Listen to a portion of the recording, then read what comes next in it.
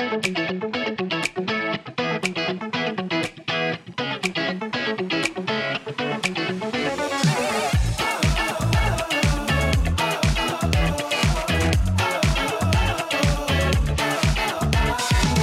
hello, everyone, and welcome to the Untitled Themed Entertainment Design Show podcast. This is Andy Garfield here. Patrick is still off for parental leave. And for this one, Trevor Eldridge stepped in to co-host the show with me and also produce the show as well about freelancing and the current job climate. It was a really great show. We had a really fun time. And I thought it was a really great discussion. So enjoy.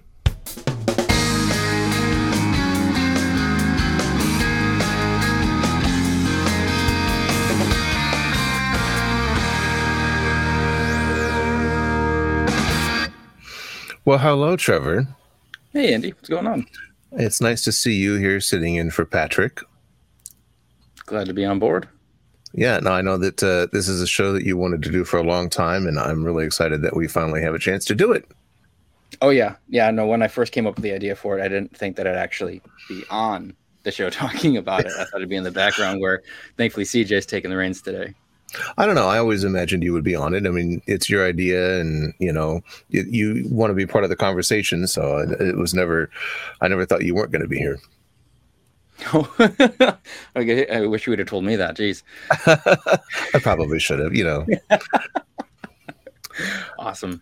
Well, it's great to see you. I'm excited to do the show and talk about freelancers and the current job market. Yeah, very simplified title for a very big subject to get into. And asked a few key and fun people, I feel like, to kind of join us today and talk about what their experiences have been like. And the whole impetus of the show is basically just trying to at least ask the questions, talk about what we've been through, and maybe we can help each other out, have some answers. But we'll see what happens for next week, part 2, where we hopefully will be finding answers to some questions, even if we don't have answers today, about personal branding specifically in this new, very weird market. Yeah, for sure. But first, let's get to the news. Yes, the news. I don't know if we have graphics or not for that. But yeah, I think the first thing that's most interesting to me was the postponement of the big move of Disney to Lake Nona. I think it's Nona. To Disney Parks and Entertainment experience products, whatever. To 2026, which is in my mind sort of indefinite. I mean, 2026 sounds so far away, but like I feel like that date is so far off on purpose just to make it, you know, so there's maybe some plausible deniability that it's just kind of never going to happen, especially, you know. Yeah, it's weird because it's a full 4 years from now. Yeah, you could go to college and be a doctor in that time. Which wasn't the original date, end of 2023? I think so, yeah. The very initial one that was announced a year ago, so that would have given them a year and a half, and now it's a year later, delayed a full 4 years from here, so a 5-year announcement. Ultimately, if they do go according to the current plan, it's a full 5 years before the actual move date that they would have announced it. Between you and me, I think it's not going to happen. I think that Chapek won't last that long, and whoever's next is going to cancel it. I mean, there's any number of reasons. I've heard plenty of speculation, both internally and externally, but I don't know. Every reason sounds valid to me at this point, whatever it might be, whether it's the political landscape, you know, internal arguments, you know, any sort of like, not dissension, but, you know, internal frustration. I mean, I get it, but I mean, it could be a weird combination of all those things. But we'll see. Who knows? It's definitely a dynamic situation, yeah. And what other news do we have? Universal Orlando doing the announcement of the escape rooms for City Walk. That's right. Yeah, my whole Facebook lit up of people that have been working on that quietly for the last year or so. It's like, this is what I've been doing. Yeah. I mean, I was actually thinking about this for the last few years that I thought that for like Disneyland, downtown Disney, that some of those retail spaces that are a little bit more problematic to keep filled, that you could do Mm. something like that. So now Universal just kind of like come in and just done it themselves. Show them how it's done one more time. Mm-hmm. Which I think it'll be great. Which actually, if we can talk about this when they're on, but I think Melody actually is working on that. I think she posted Yeah. something about it this week. So, yeah, we can talk about that in a bit for sure. I think it'll be fun though. Like the fact that it's like, because what are the first two? It's Back to the Future, which is a ride that is extinct at this point, and Jurassic Park, right? Yeah, Jurassic World, I think. Oh, Jurassic World. Jurassic Park. Okay. Yeah, Jurassic World. Yeah. There we go. Yeah, I'm really curious to see what these are like. I'm working on some escape rooms right now, doing music and audio and stuff like that. I don't know what kind of scale they're going for, like what the throughput is, and like how many how many different rooms there are, like how many different experiences. It's going to be really interesting to learn more as more is revealed. I don't expect Melody to reveal anything today, but I'm just curious. It's going to be interesting to see how they handle throughput and cost point and all that kind of stuff. Yeah, it'll be cool. I mean, I'm kind of excited for it. It's that exploration of smaller, more cost effective experiences, but out of berm. Yeah. I think it's really clever, really smart, and I think keeping the money in the company, even after you leave or before you go to the parks, if you're, I could totally imagine, getting to Orlando after the parks close, but, you're hanging out at City Walk and you still want that Universal experience, you can go and do the escape rooms and have Back to the Future times. Oh, for sure. But that's also, I mean, I'm still going to say that's a short-term thing. I think that this is a proof of concept of how you can regionalize this and you can kind of have these pop up. Who knows, take over spaces in malls that are closed down, take over an anchor store like a closed down Macy's, and there you go. Yeah. I know a lot of people have been looking for ways to do that and solutions to those problems. That's really cool. Yeah.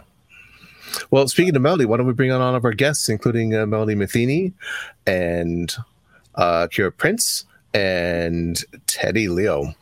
Mm-hmm. Hello. Welcome, you guys. Hi. What's going on? Hey guys, doing? Hey. Thanks for being on the show. Very excited to see you. Glad to be here. Trevor, why don't you kick it off? All right. So everybody here has got a different type of experience. First and foremost, just at the length that they've all been freelancers within the themed entertainment industry. So Andy and Melody have obviously the most years and experience under their belt at this point. Kira and I are kind of in the same boat of being, not fresh out of school, got a few years for us, but still, early enough in our careers that, there's trying to find, I feel, at least for me, trying to find a certain kind of trajectory. And then someone like Teddy, who unfortunately graduated at the beginning part of the pandemic, and that has made for, and I've heard from a number of people, but hearing your story specifically, just how that has made it difficult to just kind of get the engine started. That's an understatement. So off of that, actually, then Teddy, I mean, you had emailed me about this, but would you mind just kind of giving a little bit of what you've been experiencing since graduating up until now? Yeah. So first, thanks for having me on. Appreciate it. So yeah, like you mentioned, I graduated in 2020. A year before graduating, I started, reaching out to connections, setting up lunches and everything in Orlando to, meet with people that I was kind of getting ready to try to pivot into getting, the first real job in the industry. And then all of a sudden people started messaging me and be like, hey, can we reschedule those lunch meetings? My business is closing down for a few weeks till this pandemic blows over.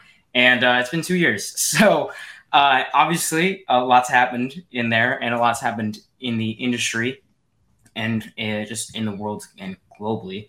But one of the things I've noticed personally is when I graduated college, my plan was to pivot into those entry-level, internships and everything like that. And by the time those came back online, now it's been so many years that I actually don't qualify for those anymore. So now I'm in this kind of weird spot where it's trying to figure out, like, do you go back to like get a master's or try to go to community college or something like that to be able to qualify again for these positions? Or, do you wait it out, pivot into a different industry? I've been working since I was in high school in comic books. So I was lucky and fortunate enough that the comic book company that I've been working with had an open position after like a year of being unemployed during the pandemic. So I've been able to pivot into that and still get to tell stories and work with awesome creators and everything. But, there's this weird spot right now of, how do you jump into the industry? Kind of how you guys touched earlier in the show. Where is the kind of center of the industry going to be? Is it going to be in Orlando? Is it going to be still out in California? Like, where's Imagineering going? All these kind of variables that are kind of still up in the air as the industry comes back online. So I'm honestly super interested to hear what you guys think about this, because I'm still learning tremendously and trying to figure it all out as we go. And it's been crazy to try to do it in the pandemic and recovering from the pandemic. Can I ask a question? I'm just going to jump right in here. Teddy, what do you mean by you're not eligible for entry-level positions? What do you mean by that now? Yeah, so like the internships and everything, a lot of them will have like you have to be 8 months out of either 8 months recently graduated or still be in a like specific class or still be like a junior or senior in college. So now that I'm 2 years out, like those internship programs I don't qualify for. So a lot of times I'll get, responses like, hey, you don't qualify for this. And it kind of took me off guard at first. But then those positions a little bit after internships, I've noticed that I've been falling into talking to recruiters and like, hey, listen, like we would have wanted to do an interview with you, but there's so many people that are willing to take like a role like this that they have the experience for a different role, but just because everyone's trying to get a job, which makes sense. Everyone has to, pay rent, put food on the table and everything. Like we'll come back to you maybe in a few months or a year or so once we kind of the hiring craziness kind of rolls or like, gets a little bit less crazy, I guess, from right now. So that's one of the big problems I would say that's with the bigger spots. So like Universal Creative, Imagineering, and then the smaller studios and stuff, that's where it's kind of interesting of trying to figure out like where do I go, Orlando or California? At first I was looking like, I should try to more push towards Orlando, but every few months it seems like it gets delayed and maybe that's not the center. Maybe people are going to be split. So it's just kind of like figuring out who to make connections with in those other places, Gotcha. Because I was going to say, I wonder if those smaller companies, you can talk to more freely about your entry-level position, and they're not going to hold as tight to their original rules, their pre-COVID rules anymore, So anyway, I could go on and on with you, Teddy. We'll talk later, but yeah. Thank you for that. And Melody, one of the things I've heard, because I'm sort of in this kind of in between Trevor and Teddy's situation where I had a career freelancing before I went to grad school. Now it's been about a year since I've graduated from grad school. And a lot of the smaller companies, some of them are hiring interns, but a lot of them are in a position where, the ramp up from COVID has been so rapid and intense that they don't feel that they have the time or the money to train people or bring people. And that's in entry level positions and in internships. And so they're stuck needing to find someone immediately for a role. And they're like, you'd be a great candidate, but we need, you need some shaping, you need some experience versus I can hire someone who has 10 years of experience and was laid off from WDI and I can hire them now and they can do the job. And that's kind of a trap that I think a lot of us, I know I have several people, in the same sort of situation. Yeah, I have heard that a lot. And I've seen so many positions open that say entry level, and then you look down and it says requires 5+ years of experience. Yeah. How right, is that exactly. possible? It's that trap of, the entry level position doesn't seem to exist much right now. You have internships which are treated like entry level positions, and then the immediate step up from that is like a 5-year experience role. And even things like project coordinator or executive assistant or things that you would think would be things that like, okay, you could jump into and learn on the job. There's a whole line of people who have made executive assisting their career or project coordination their career, and they're in line with you too. So it's a real challenge. And speaking as someone who used to hire people freelance, I've been in a position of companies are like, really stressed and put to the brink and have so many projects going on that, it doesn't seem like there's time to search for candidates and put in the proactive work necessary. And so when a job opening does come up, it's a mad scramble. Like, who do we know that can start tomorrow? And it kind of causes a crisis because they're not willing to put in that effort early on, but at the same time, they're also sort of not able to. I've found that that's pretty typical over the last decade, though. I don't think that's post-COVID. I think everyone realizes they need a freelancer. It's at the very 11th hour, and then they're freaking out. So, right, Andy? Has that been your experience too? Oh, for sure. I mean, and it's funny. I was thinking this morning, whether or not I was going to talk about a certain experience that I've been having with a certain company, which I will clenchingly refrain from naming. Last year, like about 9 months ago, I had a company, a well-known company, breathlessly email me telling me that they had a project that needed me to work on starting immediately, and I was like, okay, great, I'm available, and let's do this. And then I signed the NDA, and I waited for the materials, and I never got them, and then it was complete radio silence, and they completely ghosted me. And then just like a month ago, completely different people from the same company breathlessly emailed me telling me that they had a project they needed me to start on immediately that opened in like 6 weeks, which is impossible, and turned out to be impossible. But then, they everything is all hot and heavy in the beginning, and then, after 2 or 3 weeks, radio silence, and we talked in the prep show and the prep call for the show about being patient, and you can't make people email you back about projects, if they go away or whatever. And it's a weird experience. I've been freelancing for my entire adult life, 25 years or so, and it's amazing how this stuff still happens to me. And it's bizarre sometimes, and there's nothing you can do about it, like literally nothing. Yeah, and it's that lack of communication, a communication barrier, has seemed to have become more of an issue over time, at least comparing my experience in film to comparing it to now, where there is this trend, it seems, where we're looking for people, and conversations start, and then something happens on there and the project goes away, or they realize they don't have the money or whatever. But there's no communicating that back to the people that are looking for jobs, and the person looking for jobs is kind of just like twiddling your thumb and like, what happened? And then and also because they're so busy, when you reach out, your question about whether or not there's a job is not their number one priority, and just kind of slips down further and further on the priority list. And the freelancers just kind of looking around going like, okay, what's happening? I think a lot of what this... Andy, you want to go? Go ahead.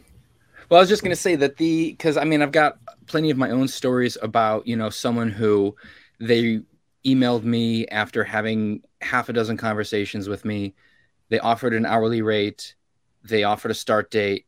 And then I responded with, because it's a negotiation phase, like, oh, how about this rate? And I can talk tomorrow about this.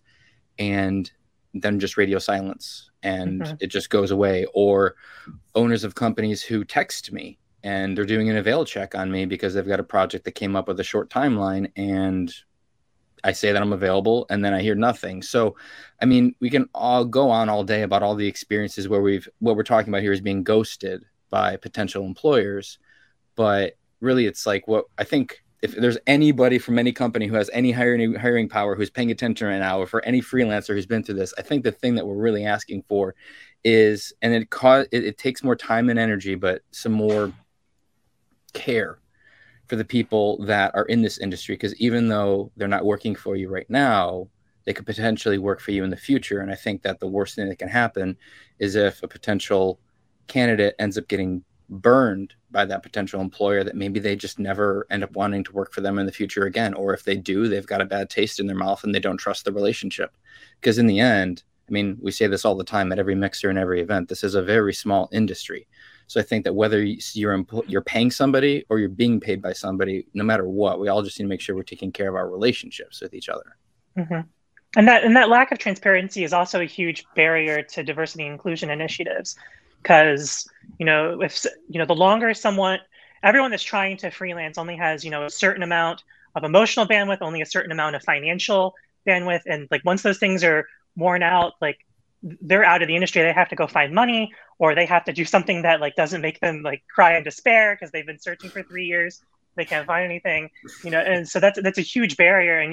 And when you're basically eliminating those people from your pool, like over time, and then the only people who are left are the people with relative levels of privilege who can either afford to do it, who have the mental health, wherewithal to do it, that have the family support.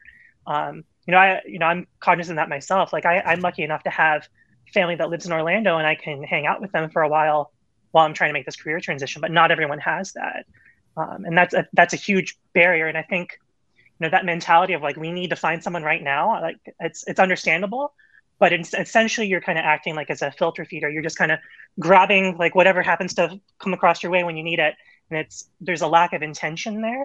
But if we're really trying to create more diverse workforce and trying to be more intentional about what we want this industry to look like going forward, like those are things that we really have to consider. Yeah, early on in this show, I mean, like by that I mean like 2 years ago, when Patrick and I started doing the show, we talked. One of the first things we talked about was the barrier to entry and the privilege that's often required to sustain the search and the transition into this industry. If you're new, if you're just graduating, you have to have the way the industry is set up, you have to have a certain amount of support network underneath you to get you through, to the next gig or the next job or what have you. And, and even just to get into the industry, it's just like to meet people. You used to just have to go to IAAPA to meet all the people that you needed to meet to network and whatnot, and TEA events and whatnot. But like TEA events are usually in just a few cities, Los Angeles or Orlando or whatever.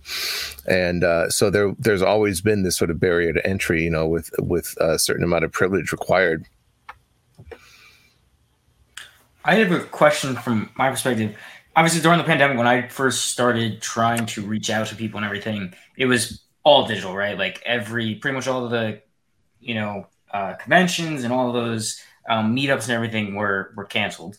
And one of the things I kept finding was trying to reach out on LinkedIn, on social media and everything, but doing it in a way that was like respectful. Because, it's hard to ask someone if they could look at your portfolio or if they know if there's any jobs open when that like they're probably also looking for a job right now.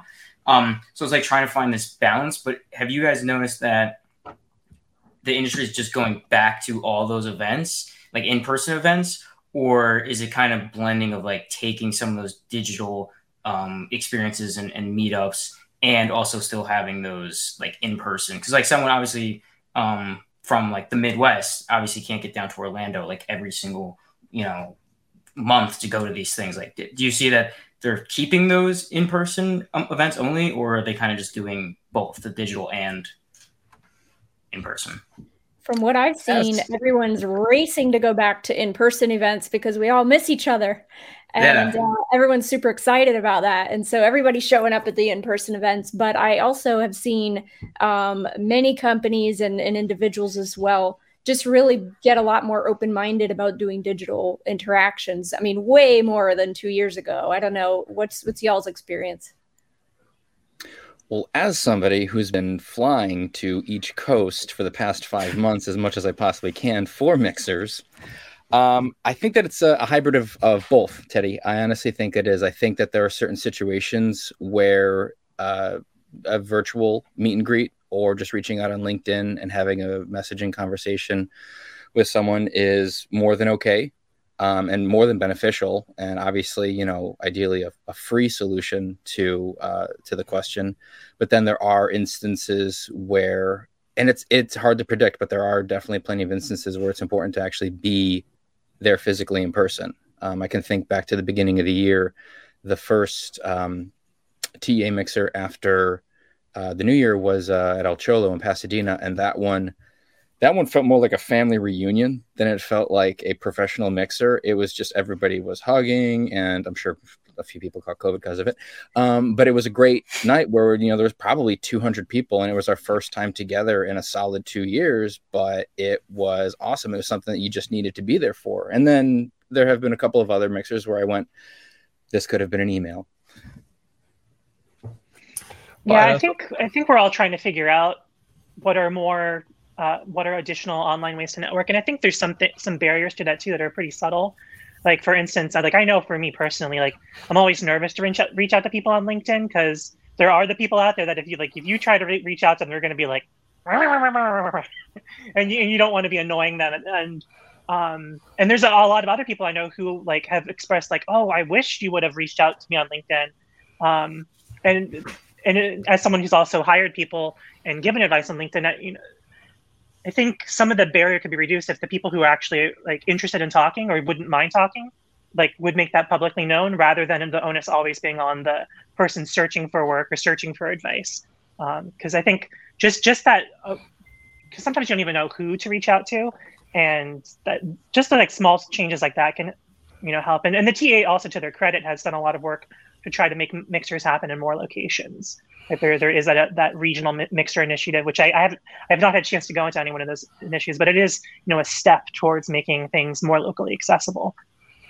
Well, I'd also like to add that that's literally why we started TETV, which was to give people, young people and people new to the industry, an opportunity to network with each other and our guests, so that anyone from anywhere could come in and volunteer and work on a show, produce, do graphics, like what have you, and everyone had access to everybody. So, and especially the people who were hosting and producing shows, you're meeting all these guests and these great people like Melody, and all the the day in the life shows and everything. It's like, and I don't know, I think all the volunteers that are left are on this show right now behind the scenes. And Trevor, we don't have a lot of shows running right now, but like, man, at one point we had 50 or 60 people, and I think all of them left because they got jobs. And even CJ and Charlie, who continue to produce this show, also have jobs still, but thank God they decided to stay. But yay for getting jobs, everybody. Yeah, absolutely. No, and like Patrick and I were like proud parents every time somebody would sheepishly send us a note saying like, hey, I'm sorry, I got a job, I can't do this stuff anymore. And we're like, no, this is great, we're happy for you. Yeah, I have a similar experience, Andy, running Slice Creative Network. For those who don't know what Slice is, it's an online network for creative freelancers working in the themed entertainment industry. And it's the same thing where, like, when we have a ton of members, it means that a lot of people are looking for work, essentially, right? So when our membership shrinks, I'm actually more happy because it means that everybody's working and doing really great out there. So it's the same kind of bittersweet thing, Andy, that I have with Slice. Yeah, it's great. I'm just thrilled. I'm so glad. I just looked at the comments. I'm so glad that Jason McManus chimed in, because I was going to invoke him. Thanks for watching the show, everybody. Michael Libby and Damien Montanillo, everybody. Hi, everybody. I should look at the comments sooner. There's a bit there, but while you're doing that, I actually want to second one thing that you said, Andy. I think that it is really, it is a great thing, volunteering with TETV too, like you said, to be able to network with people that we otherwise would not have naturally kind of cross paths with. So it's good to kind of almost have an excuse to be able to make a connection with somebody. So whether it's that, whether it's TEA, whether it's Slice, I think that Teddy, that's also another big thing, is just get involved. You know, it's kind of a two-pronged thing where it's like, yeah, there's kind of an agenda of I want to meet people so that hopefully professionally things will advance for me. But as long as this is something that I've always personally believed, is that if you can kind of have the relationship be a two-pronged thing always, both personal and professional, then that helps from things seeming disingenuous. But again, we all always need to kind of lean on each other anyways and help each other out when one of us needs it. I help you out one day, and then a couple years down the line you help me out. So but getting involved is just the way to start to begin with, in whatever way it is. It was interesting, guys, talking about like making TETV and everything. I remember when I was about to graduate, I saw Patrick posted, "Hey, I'm about to start the show. Like, so you're about to graduate." And I was like, perfect. That's exactly what I need right now. I was like, what am I supposed to do when this like just shut down all of a sudden? So like since then, like I always like tune into the show and everything and like listen in. Like just from my perspective, like what you guys have all created with this thing has helped me tremendously. I have to say, like when I remember filing for unemployment the day I was supposed to be graduating, and I was having like a party and stuff, and like I was sitting there with my roommates, and we're like, okay, so how do you work this government site to try to make sure we get unemployment and everything? And then like that night, I had a reminder that was like, oh, for first episode or whatever of this new show, like I'm gonna go watch it real quick. And like I remember just thinking like, okay, thank God there's like some resource out there that I could go to and like listen to the show and somewhat get like some guidance, because early on I felt like I have not like everything that I had planned and thought like, okay, I could do this and then I'll do this, just like got thrown out the window in like a few like day period. I was like, what do I do? So this for me, this whole TTV has been like amazing. Every time there's a new episode, I've always like tuned in because it's been perfect for it's literally exactly what I needed in the time that I needed it. So I can't thank you all for enough to putting it on, honestly. Well, that feels really good. Thank you for saying that. That's nice to hear. Sometimes I feel like we're just yelling into the void. I honestly, Andy, you're one of my favorite. Every time you're talking about stuff, I'm always like, oh, I can't wait to hear what Andy says about this. Oh. This is going to be good. This is going to be good. Wow, I said like my unhinged rant a few weeks ago ahead of the review. I'd like to address John Kelton's question. CJ, if you could bring up the most recent question from John. As someone who lived through 2008, 2009 as well, and Melody obviously too. I don't know. I feel that it's very different this time around. Last time projects just completely evaporated, and then I don't know. It feels different. I don't know, Melody. How do you feel? Does it feel different this time from that time? Because it feels different from me, because like that felt like a very sort of like it's hard to say. It's hard to. I should have thought about this more before I brought it up. And Teddy's going to regret hoping to hear what I have to say. No, I think that okay. I'm just going to say that this time feels different because. I was still working during the pandemic. I was very lucky to still have 2 projects in 2020, and then 2021 was very difficult, and things are just now picking up for me. But it feels like things in 2008, 2009, things just completely evaporated, and entire projects and entire companies just completely evaporated. This time it feels like a lot of stuff is just put on hold, and some people continued working. There was a contraction obviously, but like it feels like things that were planned for 2 years ago are now coming back online rather than just having completely evaporated. And it just feels like there was like just a hold. Everything was like a long holding pattern. And you know, there's a lot of ramping up happening right now, it feels like to me. I mean, I'm starting to get calls and doing RFPs and ROMs and things like that for projects that, you know, I thought I was going to be doing 2 years ago. Yeah, I can't speak to the 2008 versus COVID comparison, but I am a little concerned about what's happening in the economy, like right this second, and what might happen moving forward. There's a lot of talk of a housing crash coming sometime soon, and we know that there's the rise of like extreme political extremism, and I think all of that is bubbling up and could very well result in another economic crisis. That I think that's really concerning to me. But the COVID immediate impact seems to be a little bit less concerning in the short term. I'm not sure how it's going to spell out in the long term. I kind of feel like that's always the case, though, Kira. Like the country and the world's kind of always experiencing some kind of drama. So, like, I feel like we're going to always be in this situation. But I do feel the same way as you, Andy, in regards to comparing this to 2008, 2009. I had the same exact experience where 2008, 2009 just bottomed out. And like I had to work in the wedding industry, which was great. And I loved it. I'm not knocking it at all. It was great. But weddings and funerals. I had to completely switch industries and just make money wherever I could until that blew over, which was a long time. And this time was a lot different. Like you said, there was just it felt like things were being held on by a very thin string, but that when it came back, it's now growing exponentially very quickly. And I didn't remember that happening in 2008, 2009 at all. No, So, I was doing a lot more work in film and television in 2008 and video games as well. I was signed on to do a really big AAA video game, my first in a long time, and of course it went away, just went gone like that.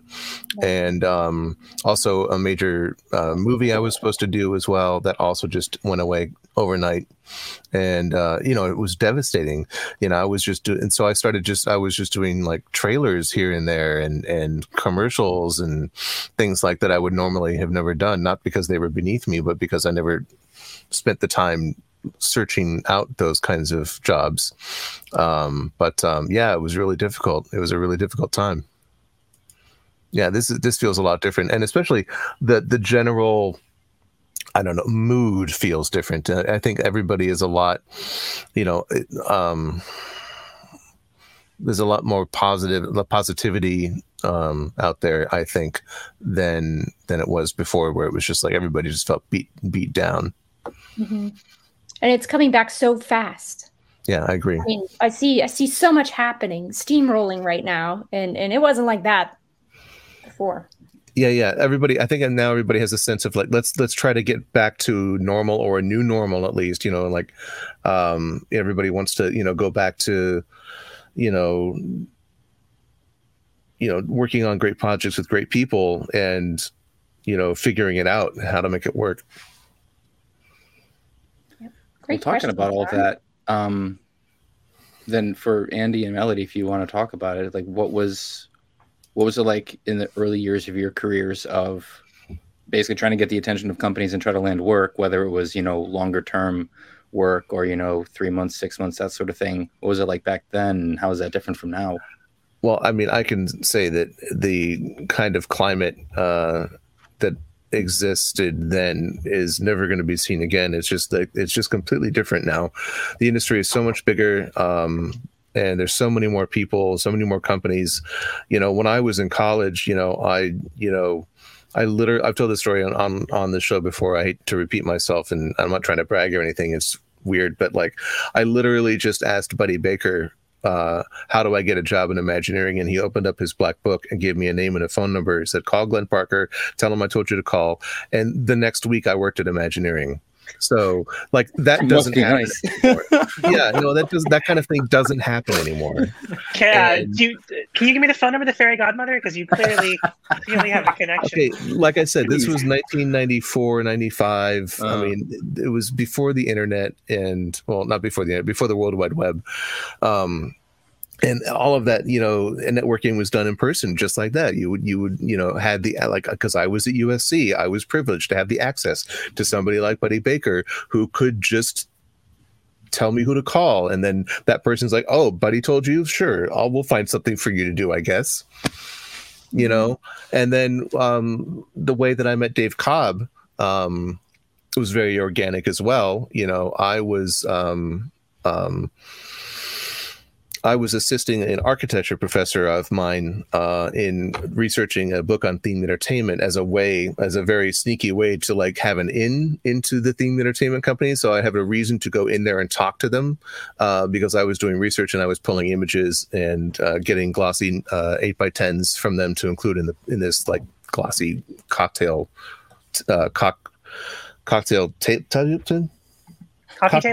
coffee table book. Just my mind goes straight to cocktails. I'm sorry. Coffee table book. And so I was going to Landmark and meeting with people there and getting information and photos. And one of the people that was assigned to go through the archives with me was Dave Cobb, and we became friends. And I became friends with other people there as well. And then 4 years later, Dave called me and was like, hey, we need, emergency music for this Men in Black ride that I'm working on. Are you available? Can you do it for this ridiculously low price? And I'm like, sure. And that's how I got to do the music for the Men in Black ride. So it was a no bid process where it was just literally Dave picking up the phone and calling me and saying, "Do you want to do the music for this $80 million ride?" So things like that don't happen anymore. I mean, like the bidding process for Universal in particular is worse than bidding on, things to the military. It's absurd. We laugh because it's true. It is. I mean, the bidding process that I went through for Beijing, for Universal Beijing, was draconian and unpleasant, and I didn't even bother with Epic Universe. So, because I knew that they weren't gonna choose me, no matter how low I bid. I knew that they were gonna hire David Kniper, and I'm sure they did. I don't know, but I knew that they were gonna go with the normal people that are already in Orlando, that that they've always worked with. But I think your comment about like being with other people and just creating this relationship in real life is very powerful still today. And it just happened to me a couple of days ago. We had like a little impromptu slice mixer thing, and things kind of happen organically where like you're talking to people and you realize, oh, you do that thing that I need to do in my project in a month from now. Oh, we should talk. Oh, yeah. And it's like these things happen all the time. So back to your question, Teddy, about in-person events versus virtual. In-person events are just completely invaluable. Like you must attend them. Yeah. And I think having, your social media presence is really important to get people to know your name and just have it click really quickly is very important. But definitely attending in-person events is where it's at. Yeah, I didn't mean to say that in-person networking isn't important anymore because of the, things don't happen like that anymore. But Melody, you're absolutely right. Like, these kind of organic meetings where you're like, oh, you do the thing that I need, let's talk in a month or so, absolutely still happens. But, there's a lot more steps in between now than there used to be. Definitely. Yeah. Andy, I know one of the things we talked about in the pre-show for this was that challenge of existing in that online personal branding space now, where you simultaneously want to say, hey, everyone, look at me, but you also want to be very, very cautious about what you say so you don't attract the wrong kind of attention and, either look like you're bragging about yourself or hurting someone's feelings or not being grateful, or, the list goes on. And I think that's a really interesting challenge that I found is, how do you get that balance, and how do you walk that tightrope of having something interesting to say that gets people to pay attention to you, but not so interesting that they're like, oh, that's a fanboy, I don't want to talk to them, or whatever. I mean, that's a problem child, etc. Yeah, I mean, I think that social media, like I have a lot of thoughts about that. We talked about it in the pre-show meeting. I think that it's really important to, like, for your public social media, like for me, like Facebook is different. It's all like close personal friends that I've met in person, but like my Instagram and my Twitter is for public consumption. And, Instagram in particular, because I have my business Instagram, I always try to post from a position or a perspective of gratitude, so like if I work on a project, I'm grateful to have worked on it, and I'm grateful to work with these people. I'm grateful to, be in this industry and have these experiences and whatnot. And it's, I think that's really important for public facing social media. And especially, I think, if you look at the social media, the kinds of people, like really higher up, like, executives and whatnot, and the kind of posts that they make, they're I'm referring to, I think one of those people that does really well is Jason McManus, who is hopefully still watching the show. Thank you again for commenting and watching. Has mastered this point of view of like, isn't this crazy that I get to do this and I can share it with you? Like, come on along for the ride. I think is a really incredible voice that he's developed on social media, and it comes from a place of gratitude, and it's really impressive. And I think that it's a really fine line to walk when you need to have some sort of self-promotion out there, but not overstep your bounds and not piss people off or make people feel jealous. It's really hard. That'll be fun to dive into next week when we talk about personal branding.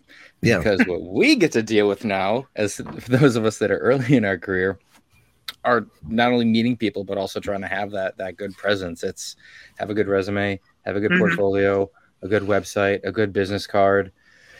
Do well, be personable, do well at mixers and other, in-person events, and then have a social media presence, number one, because if you don't have one, you're suspect.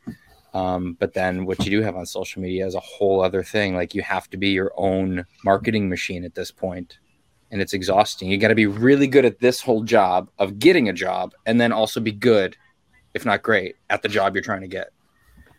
Mm-hmm. But Well, it's enormous, like, emotional toil and just like an energy toil, because you could be spending all your time trying to make your skills better, but instead you're spending all the time trying to market yourself and make the connections and managing all of that. Yeah, I always say that freelancing is doing 3 jobs at once. You have to get the job, do the job, and get paid for the job. Those are your 3 jobs as a freelancer. And, they're sort of, from time and again, each one of those can be a full-time job, even, sometimes, I'm guilty of failing at several of them at once. It's like, especially when you're focused on doing the job and you forget to try to get the next job, and you finish that job and you're like, oh no, what's the next job? And where have I gone wrong? I mean, from my perspective, freelancing is all about relationships. Yeah. And part of your social media, efforts is all about creating those relationships with people and getting them to trust you and understand what you do and your work ethic and everything you want them to understand. And I've found, as well as a lot of other veteran freelancers, that once you have established a lot of those relationships in a lot of different companies and with the people, creative directors, art directors, people in decision-making positions, that becomes less of a priority in your life in general. It's like, I don't have to, thankfully, I don't have to keep, staying on my social media constantly and advising people what I do, because I have those relationships now. And now it's more of like, hey, bro, what you working on? As opposed to, let me figure out what to write on social media. Yeah. Yeah, and there is like a catch-22 there, because I can certainly really, from my film experience, it's like ultimately the best networking happens by working with people on a project, and like that, those are the people that like you end up like getting really like acquainted with and know really well. And so there is a little bit of a catch-22, is like, well, the best networking is going to happen like once you've actually like been in it and gotten those first few gigs, and the process before then is very, very different, and it's a lot much more like, I need everyone to like have my name in their face, so like we can like start building those relationships. That's right. Yeah, I mean, I always say that my marketing department is my previous clients. Hopefully I've done a good job and they're happy with me and they'll recommend me to somebody else. That's, I think, my best marketing, because, shotgun marketing and theme entertainment for a composer and sound designer is, I think, difficult at best.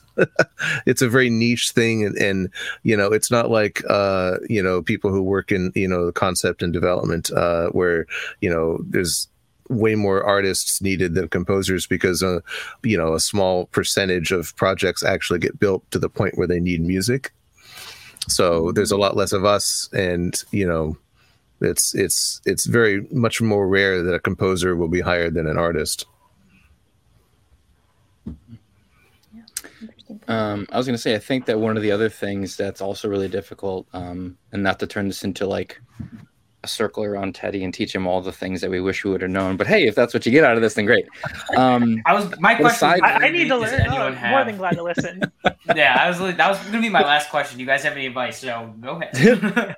Well, and another huge part of it, and this is the thing that like we kind of don't have a say in the matter, whereas companies hiring do, but not just like your skill set in your networking and building your relationships, but a huge part of it also is just being consistent in it. I mean, I'll admit that there's been more than once where I will have gotten a job, but the job was all consuming and it didn't allow me the opportunity to be able to keep up with people, either virtually or in person. I mean, for example, I'd spent most of the last 2 years as a tour manager. So I was on the road most days of the year, even over the pandemic. So it made it difficult to kind of keep up with people. But when I did have breaks between tours, I try to, hit the Rolodex, go through my text messages and catch up with people again, because I think that it's very important to, again, maintain, keep up your relationships. It's make the connections and maintain them.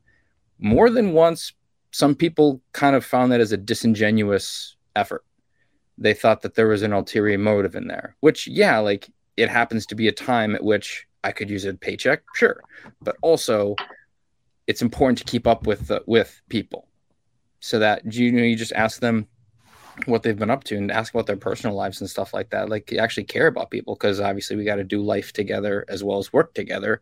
But yeah, it can be kind of a hit and miss of the people that you are connecting with, the people that you're making relationships with. But no matter what type of response you get, just keeping up, being consistent. I had a friend of mine who's an executive producer who told me you need to keep being persistent without being annoying. And if you're going to reach out to people, always have something to basically report on. There's got to be something different. Just reaching out to say, hey, is a little, it's harder for them to argue actually responding to that and engaging that dialogue, versus if you actually have something to report to them, something new that you've worked on, whether it's your own project, a job you've had recently, some sort of an experience you did. But yeah, it's just more a part of that whole, like, being your own marketing machine. Yeah, for sure. I mean, I think that, also it's important that you be known for doing something. Everybody, I'd hate to pigeonhole anybody, but like, I think that part of your personal brand, and we can talk about this more on the next show, with personal branding, is that, like, I think, there's so many people and you have to network with so many people and keep everybody in mind and whatnot. It helps that, like, you're known for doing like one or two things. Like, people know me as the music and sound guy, like, Trevor, what would you want people to think that you're, like, known for? Like, what's your thing? I think everybody needs to find their thing and advertise that and emphasize that. Do you know what I mean? If you ask people at this point, it's me with theme parks and cocktails. Yeah. Yeah, if you look at your social media, it's just like, drink around the world. Oh, it's funny. It's benchmarking. Sure. That's what it'll pay off one day when you're hired as, like, the chief mixologist someplace. Right. To be fair, it's a hobby that I got into over the pandemic. Well, let's wrap things up. Everybody have some final thoughts before we wrap it up today, and start to think about personal branding for next week's. Who wants to go first? Melody, go first. So my final thoughts? Final thoughts. I want to say that freelancing is hard. Freelancing is not for everybody. And if you get yourself into freelancing and you realize that it's really not for you, that's okay. And I want to also say that, like, everybody goes through ebbs and flows and throughout their whole life too. And I want to say, like, you don't have to, once you go freelance, you're not committing to freelance forever. If you take a full-time job, you're not committing to a full-time job forever. Like, you can always change your mind and change your lifestyle, because that's really what you're choosing to do right now. Is if you're choosing to be a freelancer, you're choosing that lifestyle. If you're choosing a full-time job, part-time job, contract job, it's another lifestyle. And I just want to say that, like, be easy on yourself. And if freelancing is not for you, it's okay. Just transition into the other things and find the things that suit your lifestyle in that time of your life, because it will change. And that's what I want to say. I hope that helps. That's really good advice. I agree 100% with that. That's great. Thank you. No. Kira. Sure. I mean, I think if I could have one humble request to people who are in position of hiring, it would be, like, if I know your lives are busy, but if you can, really try to improve communication with the people you're looking for and the connections you're making, I think that makes things better for everyone. And if it does take a little bit of extra effort, but if we can all, and I think it goes both ways too, But if we can improve our communication and transparency, like I think that will help everyone a lot. Another good point. Thanks, Kieran. Very good.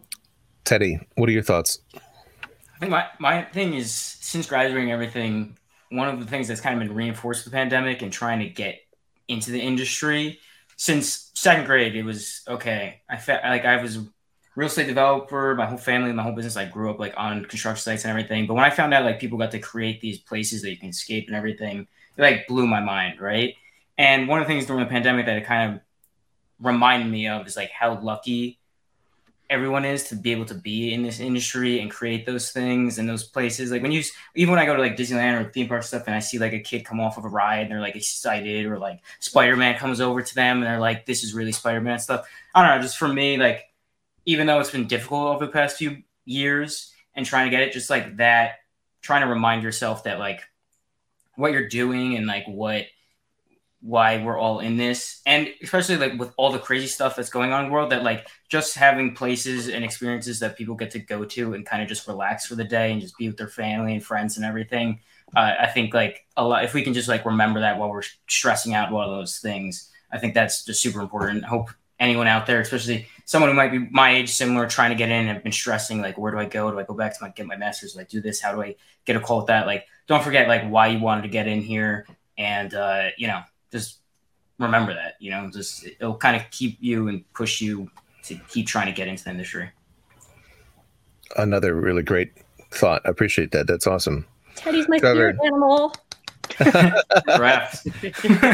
Trevor, you brought us all here today. What are your final thoughts?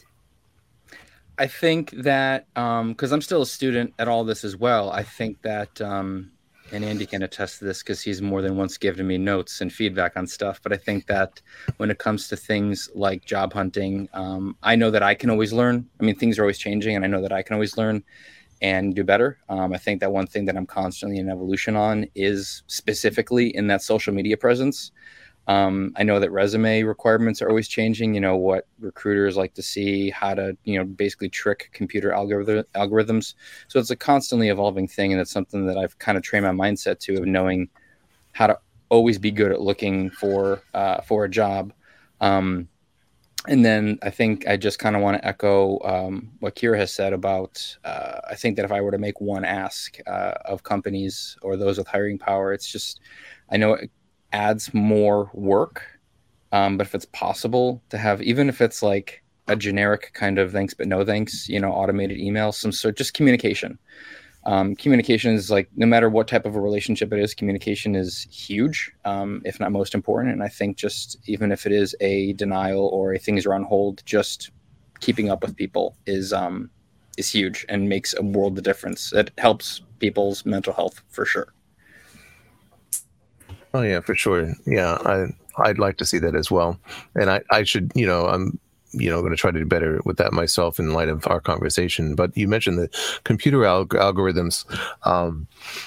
Last year, I applied for a job for the first, like a real job, like a job, sitting at a desk at a company for the first time in, I don't know, over 20 years. And I had no idea about like all the computer algorithm pre-selection process, sorting the computer AI, sorting resumes and whatnot. I had no idea about that. I was just like, I'm just going to write a cover letter and here's my list of credits. That's all you need. Because like, if I were to put a resume, it's just going to be like, it's just going to be a list of credits, because I haven't worked for a company that wasn't my own in 25 years or so. So like I found out, actually Jason McManus informed me of how this whole thing works. And I was like, oh, that's probably, even though I was the exact, there were only a handful of people in the world who could actually do the job, and I was one of them. They probably didn't see me because I didn't do it correctly, and I didn't know what I didn't know about applying for a job in a corporate position like that. And I'm still learning too. I'm 48 years old and I've been doing this for 25 years, and I learned something, and it's a bummer that I had to learn it that hard way, Mm-hmm. But I think that never be afraid to ask for advice, I think, is a really good one too, and to sort of be persistent and never give up. Heck yeah. Well, this is only, like I said, guys, this is only going to be the first half of a two-part conversation. So next week is going to be another big conversation where we're talking about just personal branding. So a lot of the stuff that we got to touch on here, specifically in the world of social media, we're going to touch on next week. So that'll be another big one. Hopefully for a lot of the open-ended things we kind of brought up today, we can get some resolution to them next week. But otherwise, thanks everyone for being here. Really quick, one last word. I want to address Damien's question. CJ, if you can bring up Damien's last question there. Here's one thing I've learned about resumes right now and applying for jobs is that in your cover letter and on your resume somewhere, you need to regurgitate the job description in the job application thing. Whatever the job description is for the job you're going after, just put it right back on your cover letter and in your resume. And apparently that's what tricks the computer. So that's what I've learned. Copy paste the job description. Or actually one other hack I have learned is, like, it is possible to, if you can apply for as many jobs as possible, just you can get yourself into the system and get someone to reach out to you that's on the recruiting end. You can often therefore have their contact information from that point on. And then the other future thing you apply for, you can email the recruiter and be like, hey, can you make sure someone sees my resume, and they'll like pop the flag or whatever so that your resume at least gets eyes on it. Yeah, exactly. Yeah, Damon, it is just like 6th grade English class. Yeah. All right. Well, thanks, you guys. We'll have more about that next week in personal branding. I think we can touch on the job search and like the more technical stuff behind that and all that good stuff. So thank you guys so much. Thank you, Trevor, Melody, Kira, and Teddy. You guys are great. See you soon. Thanks, everybody.